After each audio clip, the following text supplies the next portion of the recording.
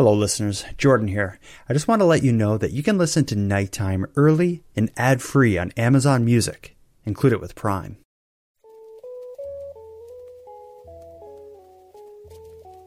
You are listening to Keep Canada Weird, a weekly weird news roundup by the Nighttime Podcast.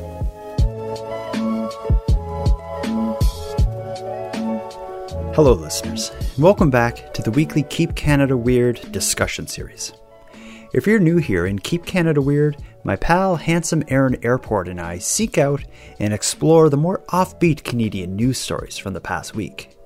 In tonight's episode, which was recorded during the evening of June 7th, 2022, we put Tim Hortons' new Beebs brew on trial.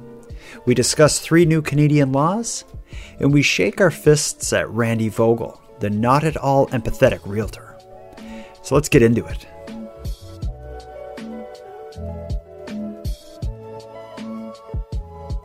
Handsome Aaron Airport, how are you doing? Oh, good, my friend. How are you? Do you want to know the truth? Should I be honest? I wouldn't be doing this show if I didn't think you weren't being honest 100% of the time. Okay. Well, I'm doing good now, but I'm actually just coming out of the woods. If you follow my podcast closely, you'll notice that I've been quiet for about a week, and it all stems to a nasty head cold that one of my children brought into the home. Last week was kind of crazy. One of my kids was boogery and sneezy and up all night sneezing and boogering. To help him sleep, I slept in bed with him and comforted him. Turned out that was probably not a great idea because I've spent the last 5 days with the man cold to kill a man. And I'm now I think in terms of recuperating from a head cold and stuff, I think in terms of percentage, and I would say I'm now at about 90% my normal me. So if you ask how I'm doing pretty good. I'm feeling pretty lucky that I'm here tonight. I've canceled streams days and recording sessions days before this, but I'm back on my sea legs and happy to be back with you because this is a big night. Oh, this is a big night. Yeah, no, we've got big things for this big night. Yeah, this I think we decided last week this is the mid-season premiere. Finale? No, mid-season finale. Every episode is the mid-season finale. Yeah, and this is certainly a mid-season finale. It is June 7th, which is, I guess a lot of people are going to look at Canadian history as before and after June 6th. So we're now living in a post-June 6th world. The big thing about June 6th was the launch of... Oh, you're waiting for me to say. You thought it froze? No, I just thought you were going to keep talking. You're like, June 6th is the launch of the Bieber brew. Yeah, and I think that we got to start with that because listeners from coast to coast of Canada are waiting to hear our review of the Bieber brew. We said last week we were going to try it, and we both did. And I think the way we're going to present this, we won't talk about it just yet. The way we're going to present this is a sort of Keep Canada Weird Film Festival, I guess is what's about to happen here. Because I recorded my experiences on video. Mm-hmm. You recorded yours on video. I haven't seen yours. You haven't seen mine. The listeners and viewers haven't seen either. So I think the best way to explore this is just go film by film. And then talk it out. Yeah, absolutely. I consider mine to be more of an indie film versus where I assume that yours has more production value. Maybe some editing, maybe a little sprinkle here and there, some bedazzling. There is. I captured a scene where as I'm talking, my hand reaches and opens the door of the Tim Hortons as I enter it. And I find that's a really cool little shot to have in a film. Yeah. Mine is still indie though. There's no one's involved. Well, listen, I mean, we're just in comparison of the two films, I would say yours is more of a Hollywood blockbuster, whereas mine is more of a raw, gritty, independent. Like an art house. an art house film. Yeah. Yeah, mine is That's indie. how I would. No, Mine's- no. We're only comparing the two. You can't say yours is of the indie style when yours has editing and has production value to it, whereas mine doesn't. So Okay. mine is the independent film. Yours is the slick Hollywood blockbuster. Well, let's see if Both that's are true. fine, both are fine, presentations. It's not which one's better or worse. It's just that's what we're dealing with here is two different styles. So To go first, why don't we do rock, paper, scissors? yeah, sure, okay. So we'll do But one- let's decide rock, paper, scissors, and then on match. Well, I would say shoot, rock, paper, scissors, shoot, and then you display your pick, and it's just like the best 1 out of 1, no 2 out of 3 or anything. sure. Unless I lose, then I'll debate myself into maybe. And whoever wins, the other person goes first, right? Yeah, Like sure. loser goes first. All right, let's do this. Loser goes first. Okay. Yeah, Rock, paper, scissors, shoot. Oh, I win. I got rock. Okay, all right, we're good. Yeah. So let me go first. Okay. Here we go. I call this film My Bieber Brew Review. Hey everybody, it's June 6th. You know what that means? Today's the day. Tim Hortons and Bieber are dropping the new Biebs Brew, which I've learned today is a cold brew coffee. So it's not a hot coffee, it's something cold, but I'm on my way right now to a Tim Hortons that's in a gas station, and I'm gonna order it. And if they don't have it, I am gonna freak out. Let's go get some.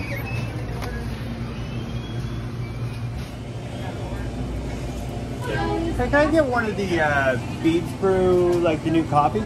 So I got one of these things here. My camera kind of messed up as I was ordering, but that was quite the spectacle. So they made it for me. It's expensive. I think it was almost $3, I think, for a small one. But I don't even know if I can drink it because I don't. I did some Googling. In a small one of these is, I think, just under 15 grams of sugar. I only eat 20 grams of sugar a day. So I'm not going to drink all this. I'm just going to have a sip to taste it. Here goes nothing.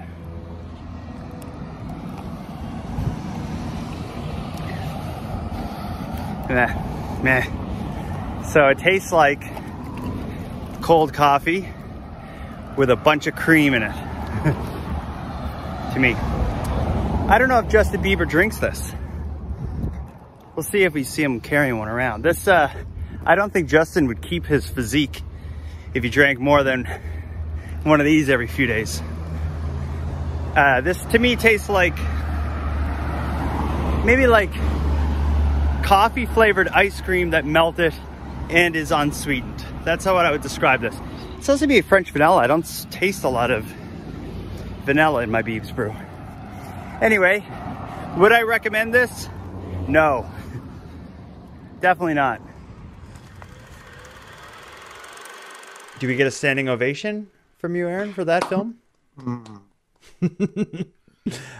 We won't get into your thoughts on it yet, but do you want to ask me any questions about my experience? What happened when the camera stopped filming? Oh, it was so stupid of me. So I was filming the cashier as she rang me through, and I accidentally pressed one of the buttons on the phone that stopped the recording. So I had the first minute, second of me asking her for the Bieber Brew, and then the whole exchange where she didn't know what I was talking about, and another employee explained that the French vanilla is the Bieber Brew. As that was happening, I managed to turn on my recording again. So there's that key moment was missing, and I'm so upset about that because again, it's such a big thing nationally and in the news and just among the public and Justin Bieber's fans, this new coffee, that an employee with the Biebs Brew shirt on had no idea what I was talking about. But yeah, all I could stomach was one sip of it. I took probably 2 sips of it, and I could taste it in my mouth all day. It was I give it a very nasty review, but we'll talk about it more in a second. Let's get to your All right, film. let's do it. Okay, everyone, I am just heading in to order my Justin Bieber coffee drink. Can't even remember what the thing is called here. Bieber Brew or whatever it is. So I should have a good time trying to order this. Hi, can I get what is it called? The Bieber Brew? What's the new? Bieber drink? Yeah. Yeah. What size? Medium. Okay, anything else? Yeah, just try about. Thank you. Driving up to get it. Hello. Hey, how's it going? Good. MasterCard? Alright. All good. Thank Need a you. straw? Yes, please. Alright. Have you tried the new Bieber drink? I tried the shot that goes in it. It's very, very strong. It's strong, I is can't it? really taste the French part. Because it's so... It doesn't taste French at all to you? Well, I mean, like, the French part's supposed to kind of be like a toffee taste, but it's Oh, not really. it's It not. just tastes like really strong vanilla. Oh, okay. Well, thanks for the heads up. I appreciate it.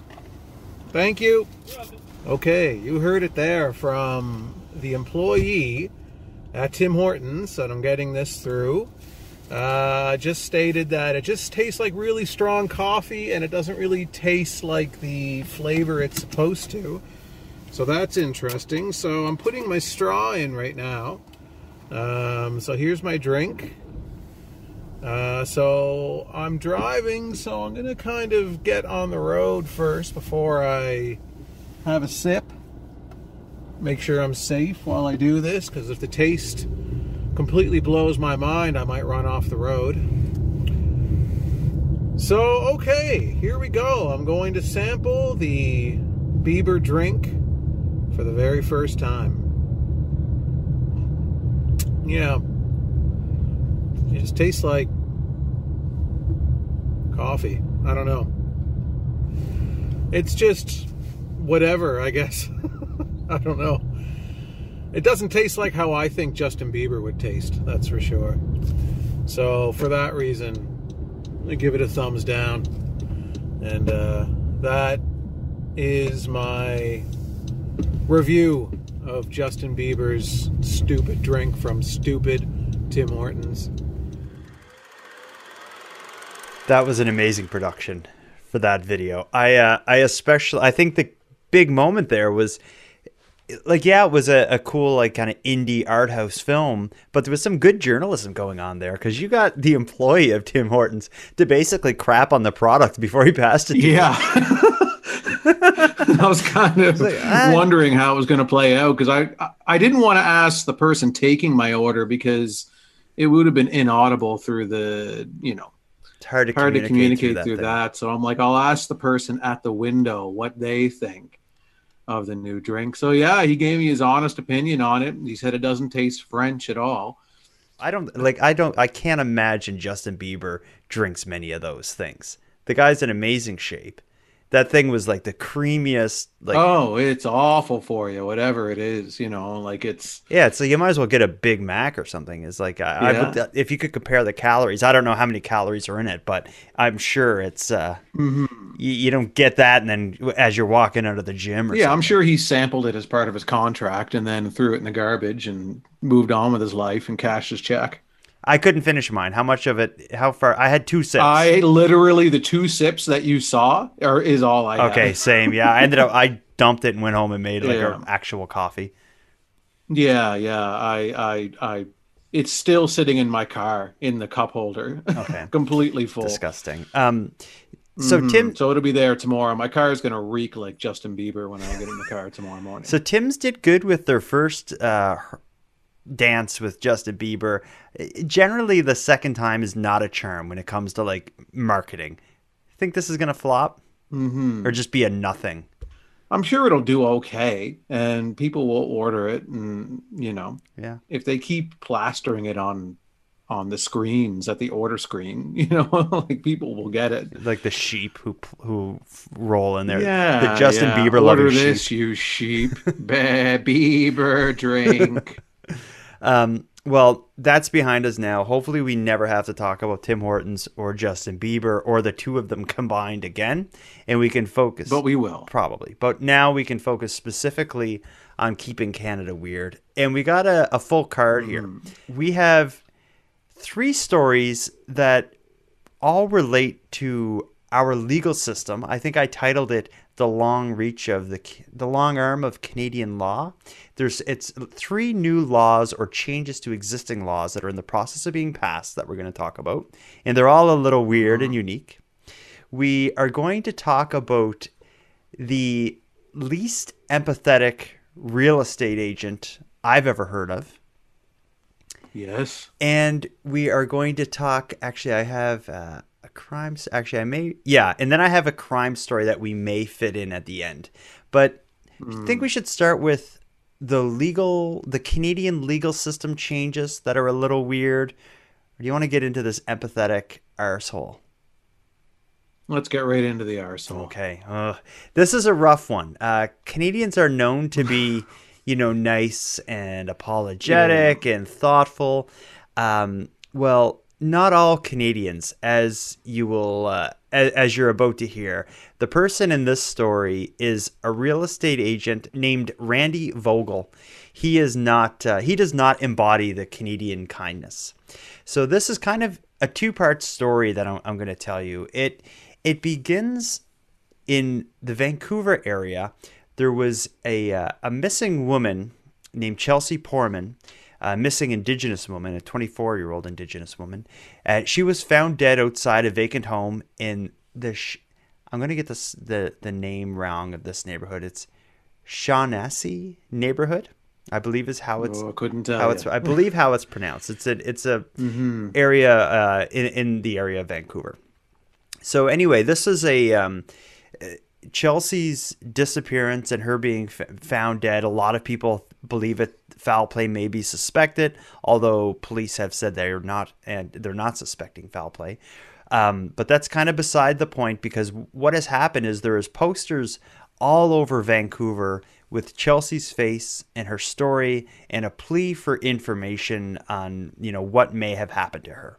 So we've all seen situations where these posters are all over the place in a city, and we understand the need for those. Well, not everybody understands the need for them, because in Vancouver, these posters, specifically posters about Chelsea's disappearance and the plea for information, were being torn off of poles around the city. I say this is a 2-part story because the first article I'm going to skim from is just simply covering the situation with these posters being torn down, and then I'm going to give the update. We're only asking for help, right? So why should it really bother people for us to put up a poster? There's no harm in it. Signs pleading for information about Chelsea Poorman pulled down during a rally and march in Shaughnessy, the neighborhood where her body was found. The event was held Saturday as mother Sheila Poorman and others continue to push for answers about what happened to Chelsea. Saz Lambert says her friends who took this video confronted a couple who were tearing away posters. I felt so angry and disgusted hearing that. She cares more about a pole than an actual human, an actual life. We're looking for justice for Chelsea. It's not vandalism. In a separate incident, Battered Women's Support Services says a staff member recorded this man also tearing down posters. And we saw a kind of very aggressive behavior that was directed at making Chelsea's experience invisible. Even though we glued them really well, somebody went out of their way to tear her face and the information off. And I actually called the police and I said, hey, you need to check these cameras. Somebody is going out of their way to do this. City News searched through Shaughnessy Monday and could not find one poster. The sign lists contact information for anyone who might have tips. And while Sheila waits for answers, she's also focusing on how to live without Chelsea. We did find her, but not the way that we wanted.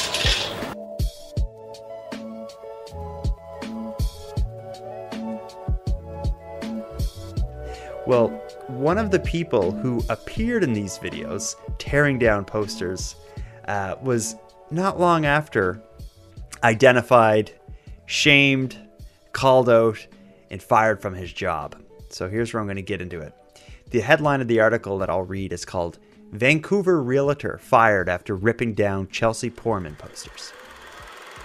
And an update tonight to a story we brought you on Monday. one of the people caught on video appearing to tear down posters asking for help in the Chelsea Poor Man investigation, has been fired. In a statement, McDonald Realty says, as an organization, we are in full support of Chelsea Poor Man's family and friends as they search for answers and justice. We do not condone any inappropriate actions taken by any member of our community, and in this instance, we took immediate action and they are no longer with our organization. Multiple videos have surfaced on social media of people tearing down the posters in Shaughnessy, where Poor Man's body was found behind a vacant home in April. So I'll kind of end it there, but we get the point. Is this guy gets shamed? Somebody goes to his employer, rightfully so. Very swiftly, he loses his job. And I'll give you some updates. In making the art for this episode, I was trying to find a photo of this guy. His any mention of him on the internet has been scrubbed. So his ex-employer, like the pages that are about him, are gone. His Twitter account, I know it existed. It is now gone. And he had a website where he was advertising his services and giving, advice on home ownership. Even the website is down. And if I wanted to take my website down, I wouldn't even know where to start to make that happen. This guy got it done in a couple days. I managed to find a couple photos of him, and he doesn't look like as much of a prick as he is. But why would this guy do this? What do you think? Well, if he's, my theory when I was reading the article was that as a realtor, he doesn't want potential clients seeing those posters because he doesn't want them to think it's a rough neighborhood. That there are issues like that going on in the neighborhood. He wants the neighborhood to look pristine and not have any of the scars that a neighborhood could have, and these types of stories. So that's how I thought it. Maybe it's just down to he hates posters on poles, any kind of poster. Well, what you said was my exact theory as well, is that maybe he wanted to just get them off of the street where, someone was coming to view a house that he was listing. I couldn't figure out if he was representing any listings on that street or in that immediate area. It would be really interesting to know if that was what it was. I can't imagine any other motivation, but if that was his motivation, for one, it's awful and selfish and self-centered, but it also shows that this person shouldn't be dealing with real estate. No, as a real estate agent, you're a public figure. Your face is on billboards and benches and all that type, and you're involved in the community. You're selling homes in that community. So you're a public fixture of the neighborhood. And if you're ripping down posters like this where a family is trying to figure out what happened to a loved one, it's awful. And then I also think, what else are you going to hide? If this guy's selling houses and he's willing to hide the fact that there's a family fighting for answers for a missing person or a suspicious death in the area, you think this guy's going to tell you the truth about the problem the furnace has or something in the basement. I'm just 100% screw this guy. The idea of 100%, drown in a Bieber brew. Oh, good callback. That's what he deserves.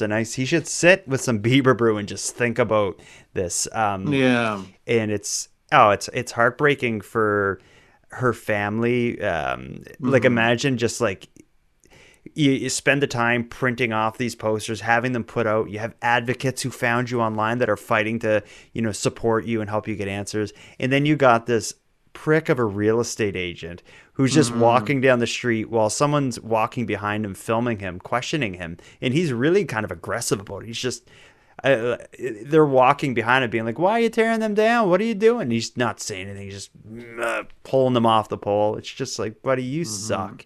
I wonder if this guy, if it was a missing cat instead of a 24-year-old Indigenous woman, I wonder if he'd tear the cat posters down.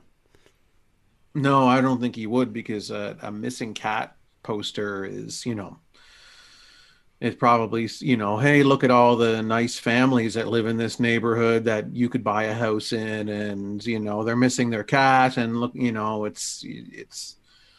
It's with someone like this who's a giant sack of human garbage, is probably, thinking that a missing cat poster is going to signify that there are families. This is a family neighborhood. Yeah. But this guy, what's the irony is that what he's doing is he's making the neighborhood look worse, because now he's drawing all this attention to this neighborhood, that there are,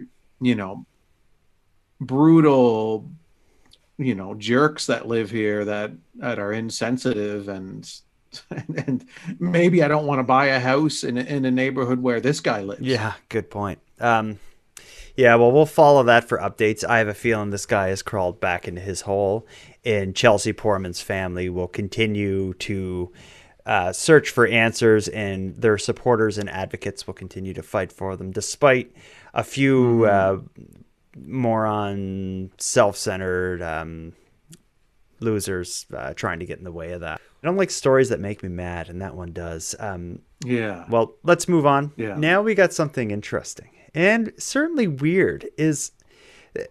So much of what makes Canada Canada is our government and our laws that, define how we live and play and everything else. In play, yeah. It does define that. It does define, how you play. Don't play rough. There's laws against that. Cooperate. Don't play too drunk. Don't play too drunk. Yeah. Don't play around heavy machinery. Yeah. Well, laws are ever changing. It's a very liquid, fluid situation. Some recent changes in laws have become newsworthy moments. I actually have 3 of them here, which is strange. I'm not that into like the legal world and politics and all this stuff, but these 3 changes caught my eye. I thought we'll go through them one by one.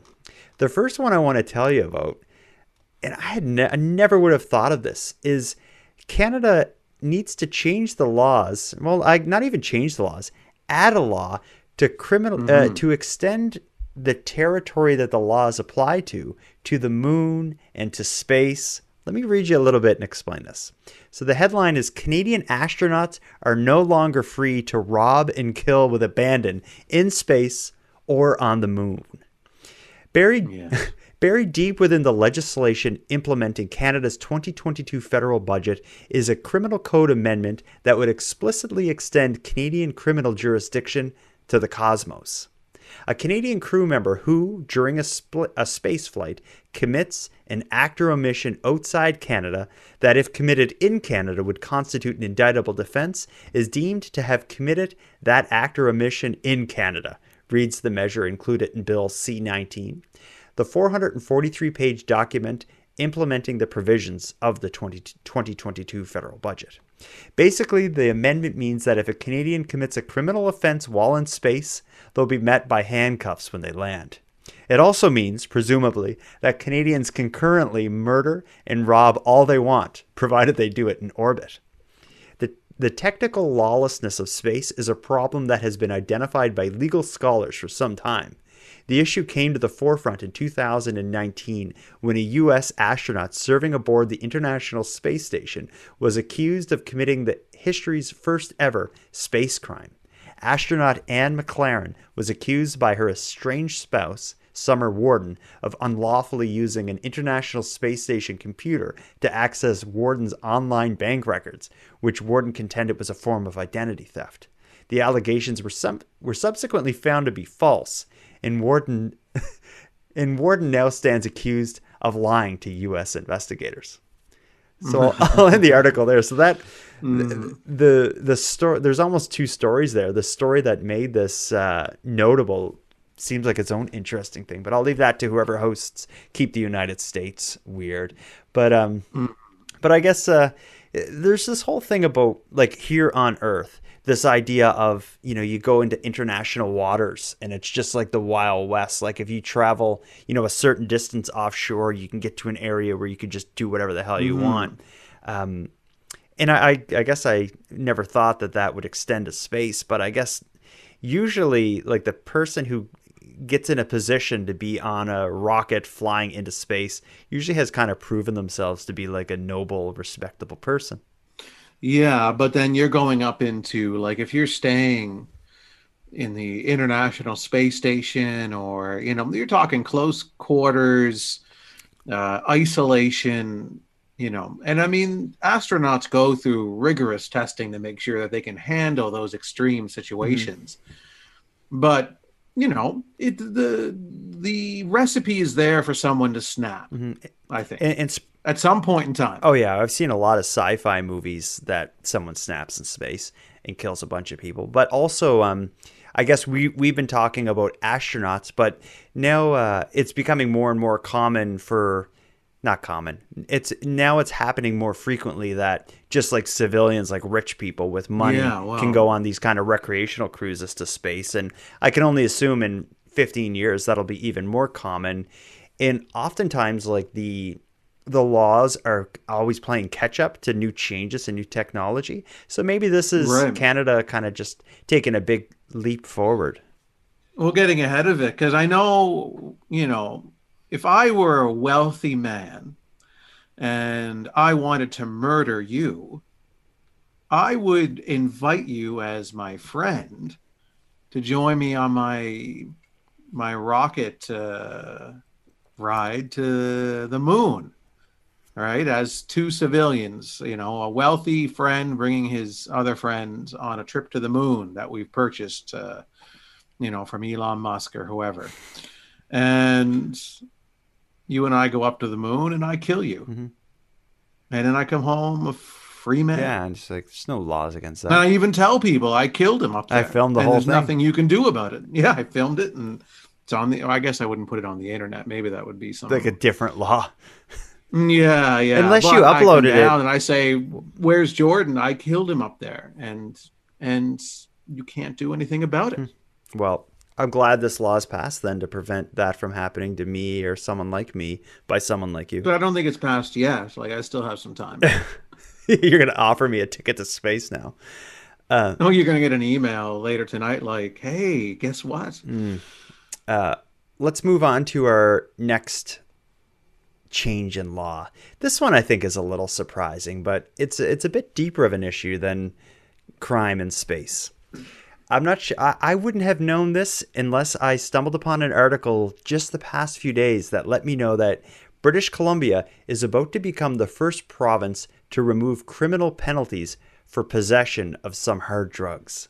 So it's not that they're legalizing hard drugs, but they're decriminalizing possession of small amounts. I'll tell you a bit about it.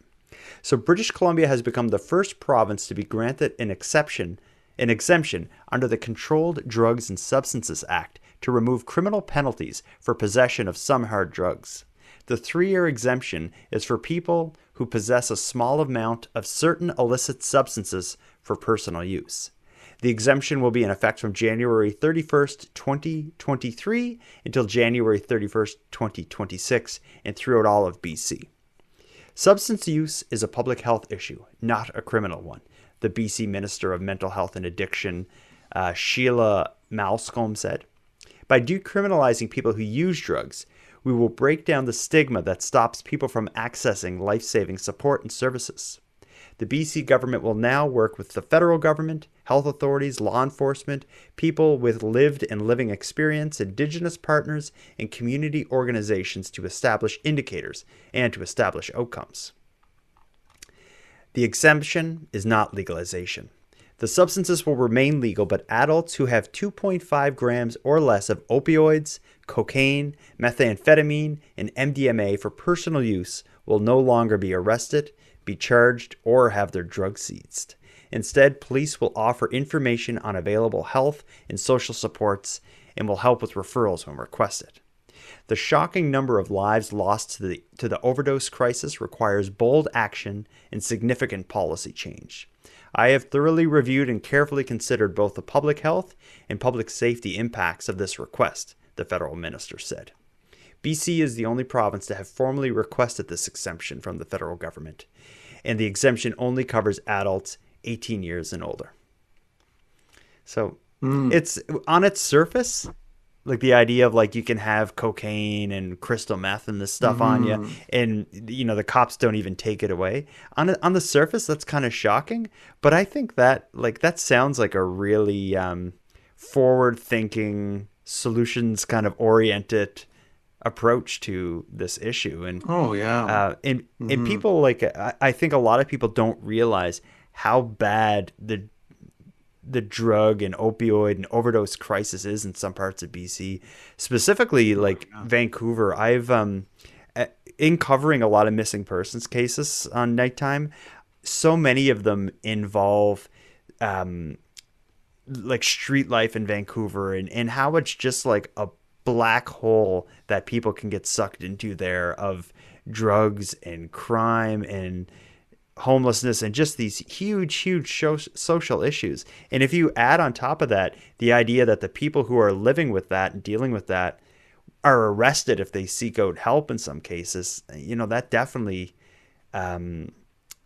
just puts a huge issue in it all, that by decriminalizing it just for a period for a couple years to allow them to try to figure this stuff out, I think that makes sense. I support this. Oh, I support it too, because, you know, just arresting people and throwing them in jail is just the cycle, you know, it just continues the cycle of, it doesn't add any long-term benefits to, or solutions to this situation.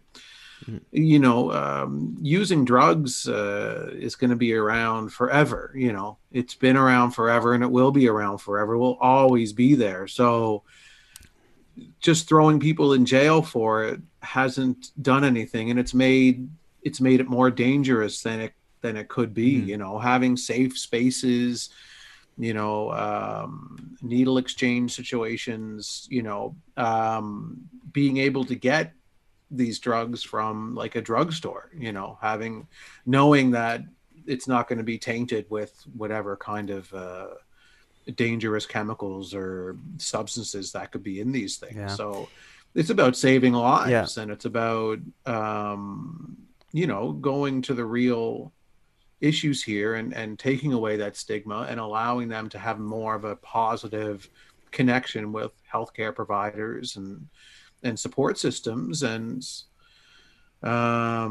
you know, I think it's great that they're moving in this direction. And also the people like that this will help are the type of people that it's there's so like there are so many people there that are so deep in the throes of addiction and homelessness that it's like it's not about like arresting them and punishing them. Like it's way beyond that. So by removing that hurdle into getting them help, it makes sense. I think this is a good thing, and it's I like to hear government decisions that just make sense and seem like that's a bold decision but a smart one, because that's not often the case. And in this case, in this situation, I like this law. Yeah, no, I think it's a great move, and hopefully, you know, once BC does it, then the rest of the country hopefully will start to kind of come on board too. Yeah. Maybe seeing some positive results over a few years. You know, it might be something down the road that other provinces will get on board with. Yeah, in an as needed basis. Like I like the idea of having it this time sensitive thing, like for this certain period of time. So what will be interesting to see is if they're actually going to be able to make a difference in a 3-year period and show kind of the payoff of this. And if it is a success, that certainly could be something that we see more of in the future. Because the way they've been doing it hasn't been working. No. You know, this whole war on drugs thing, you know, it hasn't been working. Yeah. You know, there's no winning a war on drugs. Drugs wins every time. That's the spirit. And hail Satan.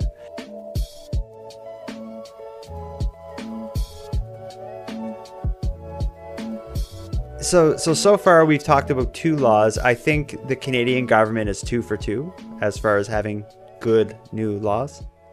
Yeah, I like these 2 laws so far, changes. I think they're good. Okay, well, let's see how they do with the third. This one, I will say I am a huge fan, and I think most people who've worked an office job will be.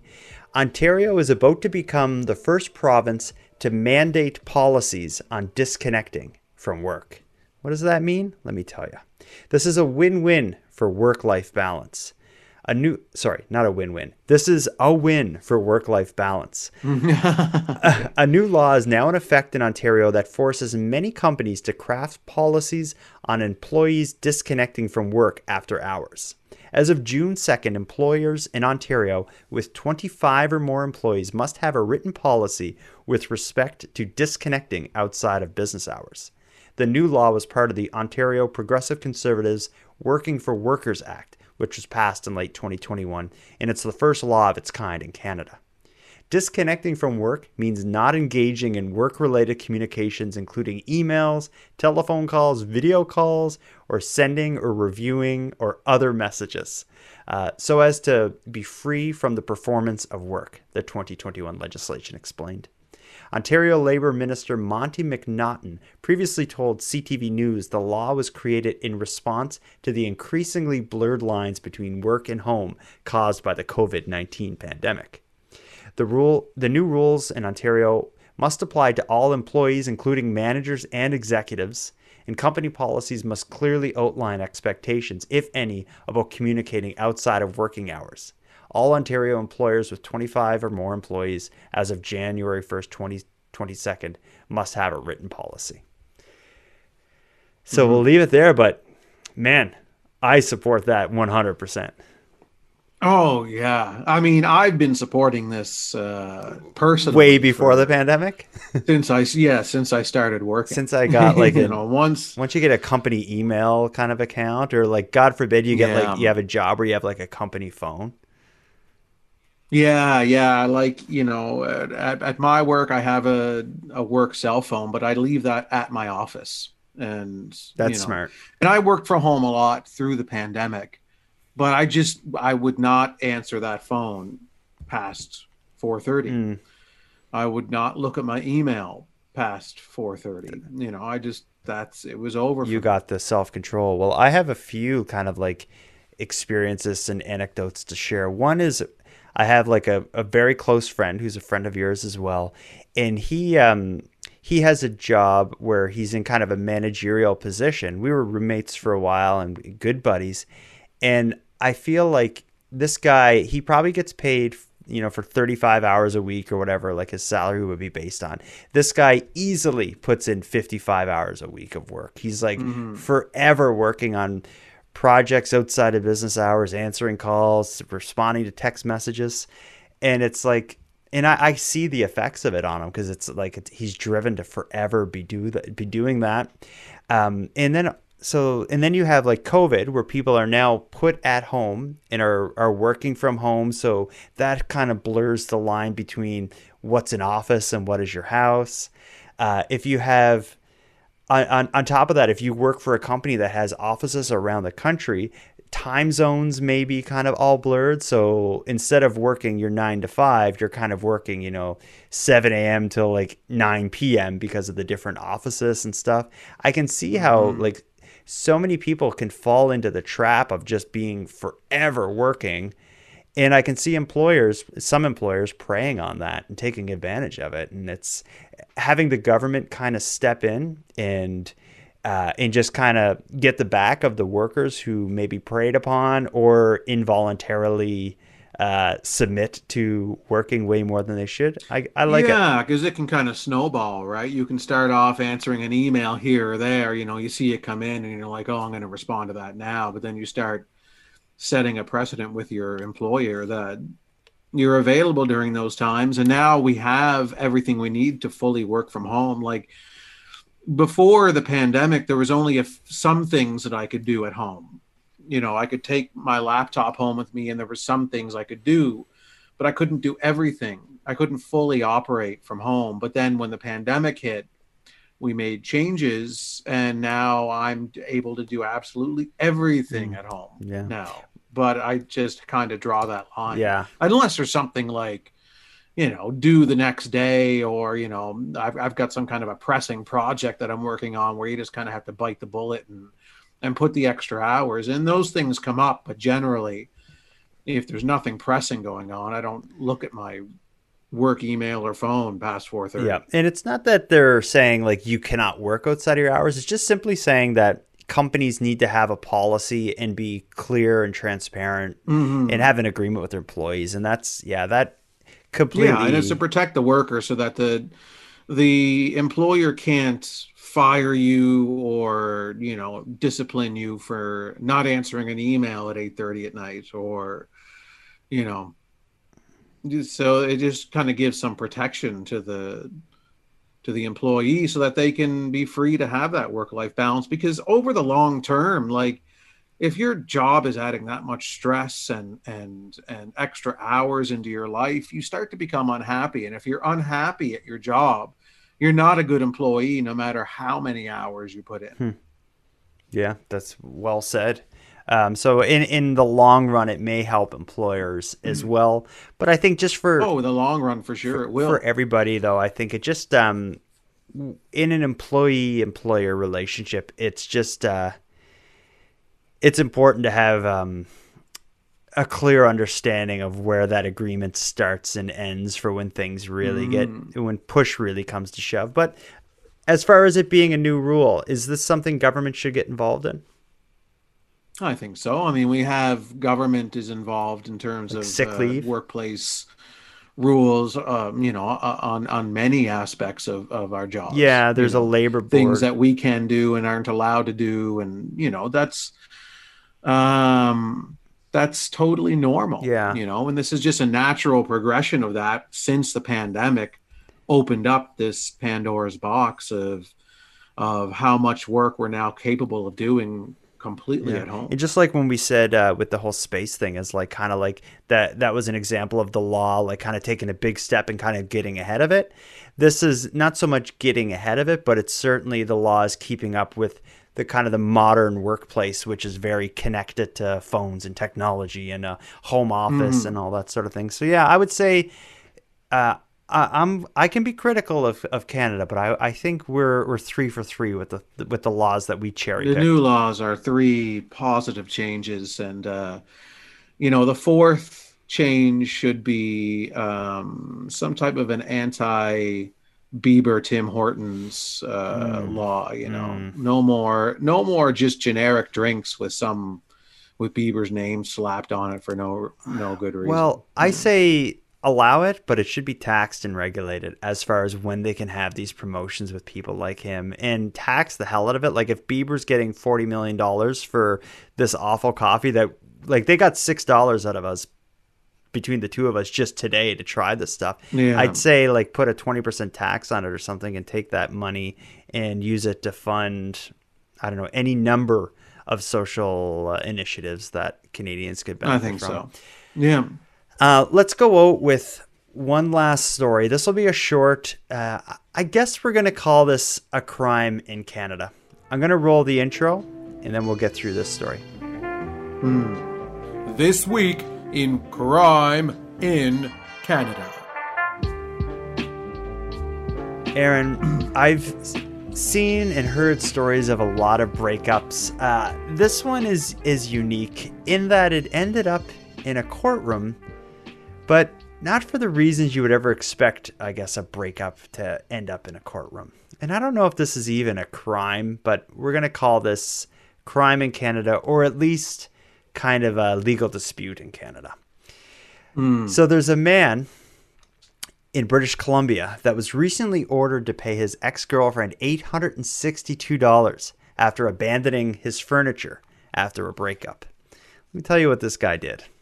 A man who abandoned several pieces of furniture at his ex-girlfriend's apartment after a breakup must pay for moving and storage costs, BC's Small Claims Tribunal has ruled. The decision centers on the sometimes awkward legal obligations that can remain between former romantic partners, even during a contentious separation. The Civil Resolution Tribunal heard Ruby Carolino and Shan Gao broke up in June 2021, and that Carolino took limited belongings with him when he left. Although he returned days later to pick up more of his things, accompanied by police and a friend, Carolino once again left behind a number of possessions, including a wardrobe, a coat rack, a floor lamp, a computer desk, kitchenware, a bed, and his mattress. Gao told the tribunal that they agreed Carolino's friend, identified only as K in the court decision, would come retrieve the rest of his possessions at a later date, and that she made numerous but unsuccessful attempts to rid herself of her ex's belongings. But despite repeated promises to collect Carolino's things, Kay eventually stopped responding to Gao's texts. The tribunal heard Gao ultimately moved everything into paid storage in August. Miss Gao texted Kay to provide details about the storage facility where she had placed Mr. Carolino's items, and to advise that they must be removed by September 7th, 2021. Tribunal member Kristen Gardner wrote, "There is no evidence before me that Kay responded to this message." Several weeks later, Gao had a lawyer contact Carolino through the courts and offered yet another chance to retrieve his things. When Gao finally disposed of the remaining items on October 8th, it had been just under 4 months since their breakup. Carolino told the tribunal he never wanted any of the leftover furniture and that they had made no such arrangement for it to be picked up, but Gardner was unconvinced.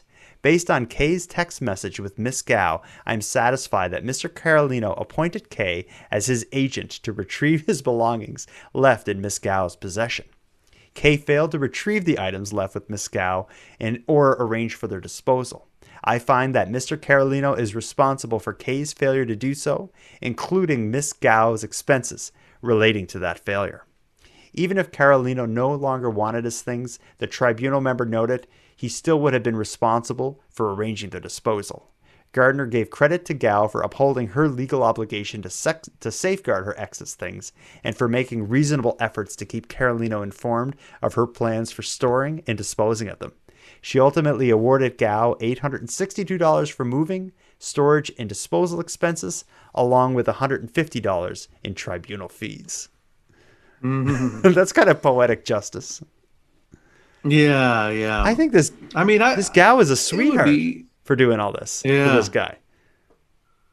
Yeah, I mean, I would think it would be hard. Like, you know, you live with this person and things that you own, it starts to get gray, mm-hmm. you know, like of who really owns what, you know. So determining, you know, oh, that's actually my mattress and box spring because I purchased that before we got together. But how long were they together, and at what point does some of this property actually belong to the two of them? You know, once they use it for so long. Like I would have found that to, you know, not having all the details of the actual court proceedings, but you know, those are the kind of questions I would have been asking, like, well, is this property start to become both of your responsibilities to, you know, like a 50-50 situation, because that was the bed that you both slept in, even though he purchased it before you got together, or vice versa. Yeah, maybe, but it seems pretty clear in what we see from that article. It seems pretty clear that they agreed who owned what, and Mr. Carolino even appointed Kay to collect these things. So it seemed like he agreed, like, those are mine and I'm going to try to get them. And since I can't, I'm going to get my buddy Kay to pick this stuff up. So I don't think there's a debate about ownership, but also I think there is that breakup. It must be a lot worse than we know, than that article makes obvious, because he goes to pick up his stuff and he brings with him a friend and the police. So, like, what is that? What is going on here? I'm just shocked that she took the steps to make multiple contact attempts and actually move his stuff into storage. I think she should have gotten extra, like, without knowing more. Because there's the time also. If you put a dollar value on her time of moving it, like, well, just of moving it, and like that kind of effort and time that goes into that, like that should be also taken into account. Oh yeah, like even if this weekend, if someone was like, I need to move a couple couches and lamps from my house to a storage locker, you know, can you help me? I'd be like, oh, like if it was a good friend, I'd agree. But I'd be like, man, there goes like a full day. I'm going to have to go get the U-Haul, go to their place, drive it down there. Oh, yeah, Move, like no. with a dolly, like pushing this couch down this long hall to a storage locker. Moving's the worst, the- especially during a bad breakup too. Like Forget that. Oh, and God. so if she had the storage locker for 4 months, storage to rent a storage locker, it's well over $100 a month. So that $862 probably goes just to those storage fees. She should get something for the pay, unless she hired someone to actually move that stuff out, which I can't imagine she did within that $862. No. Yeah. Anyway, what a strange story. It's interesting. Like so many court decisions are just public, if publicly available. If you know where to look and read the court decisions, every so often you stumble upon something bizarre like that. It's an interesting one. I just wish I knew the whole story, because there's definitely more to it.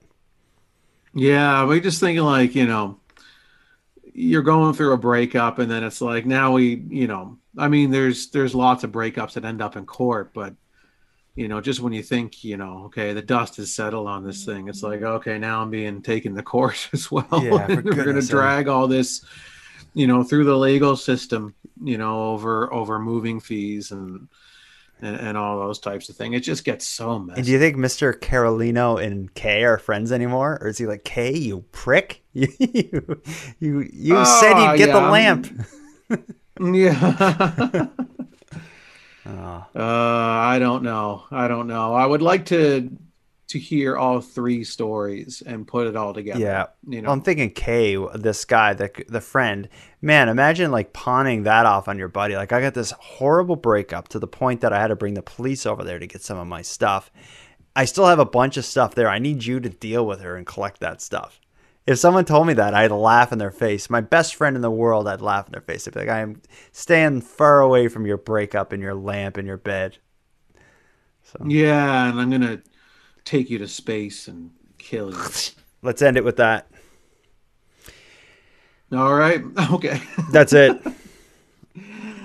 Yeah. All right. We've been through a lot. We have the least empathetic realtor in the world. Happens to be in Canada. We have 3 new laws that Aaron and I agree with.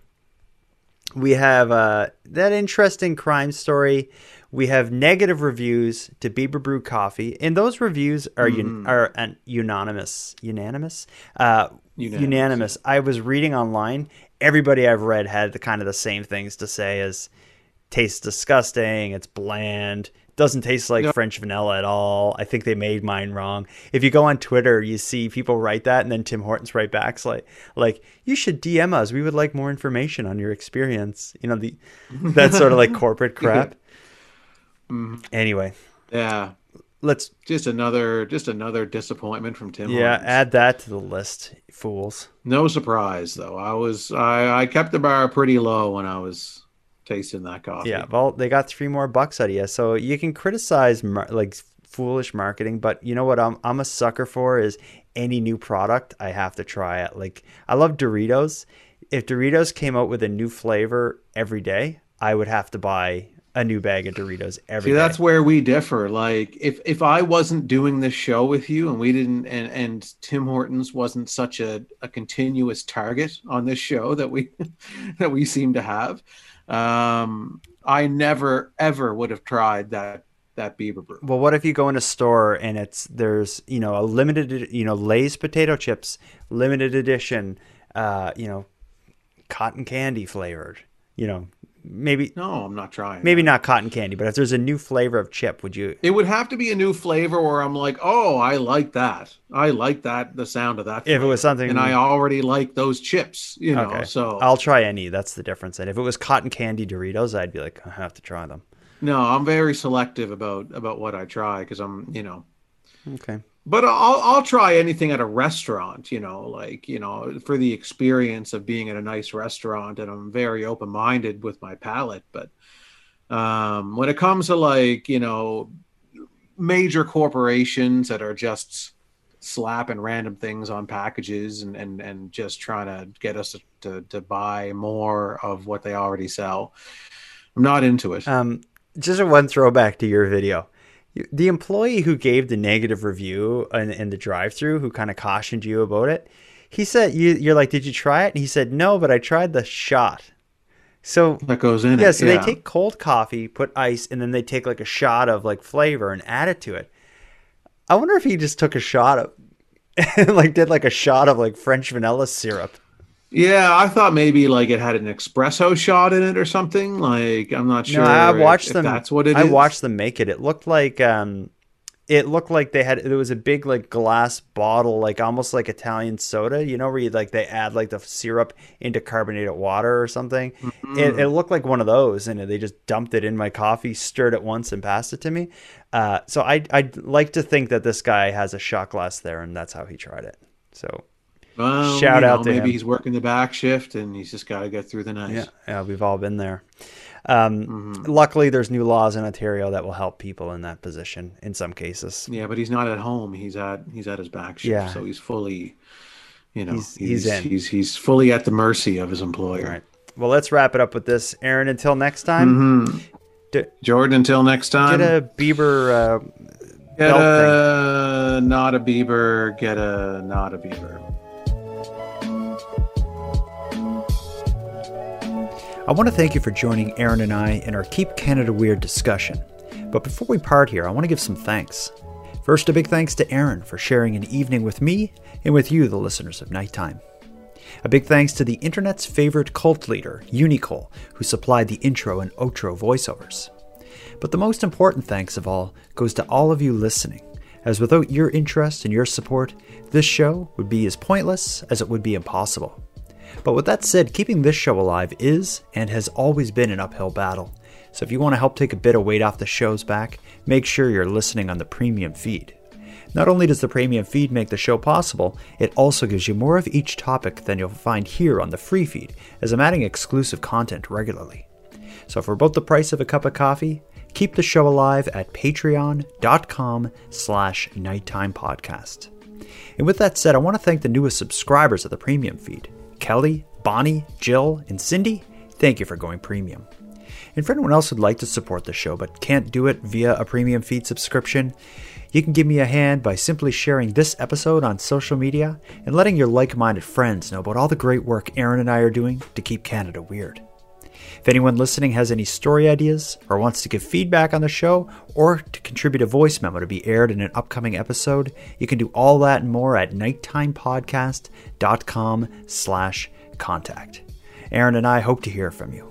But until then, take care of each other, hug your loved ones tight, and let me know if you see anything weird.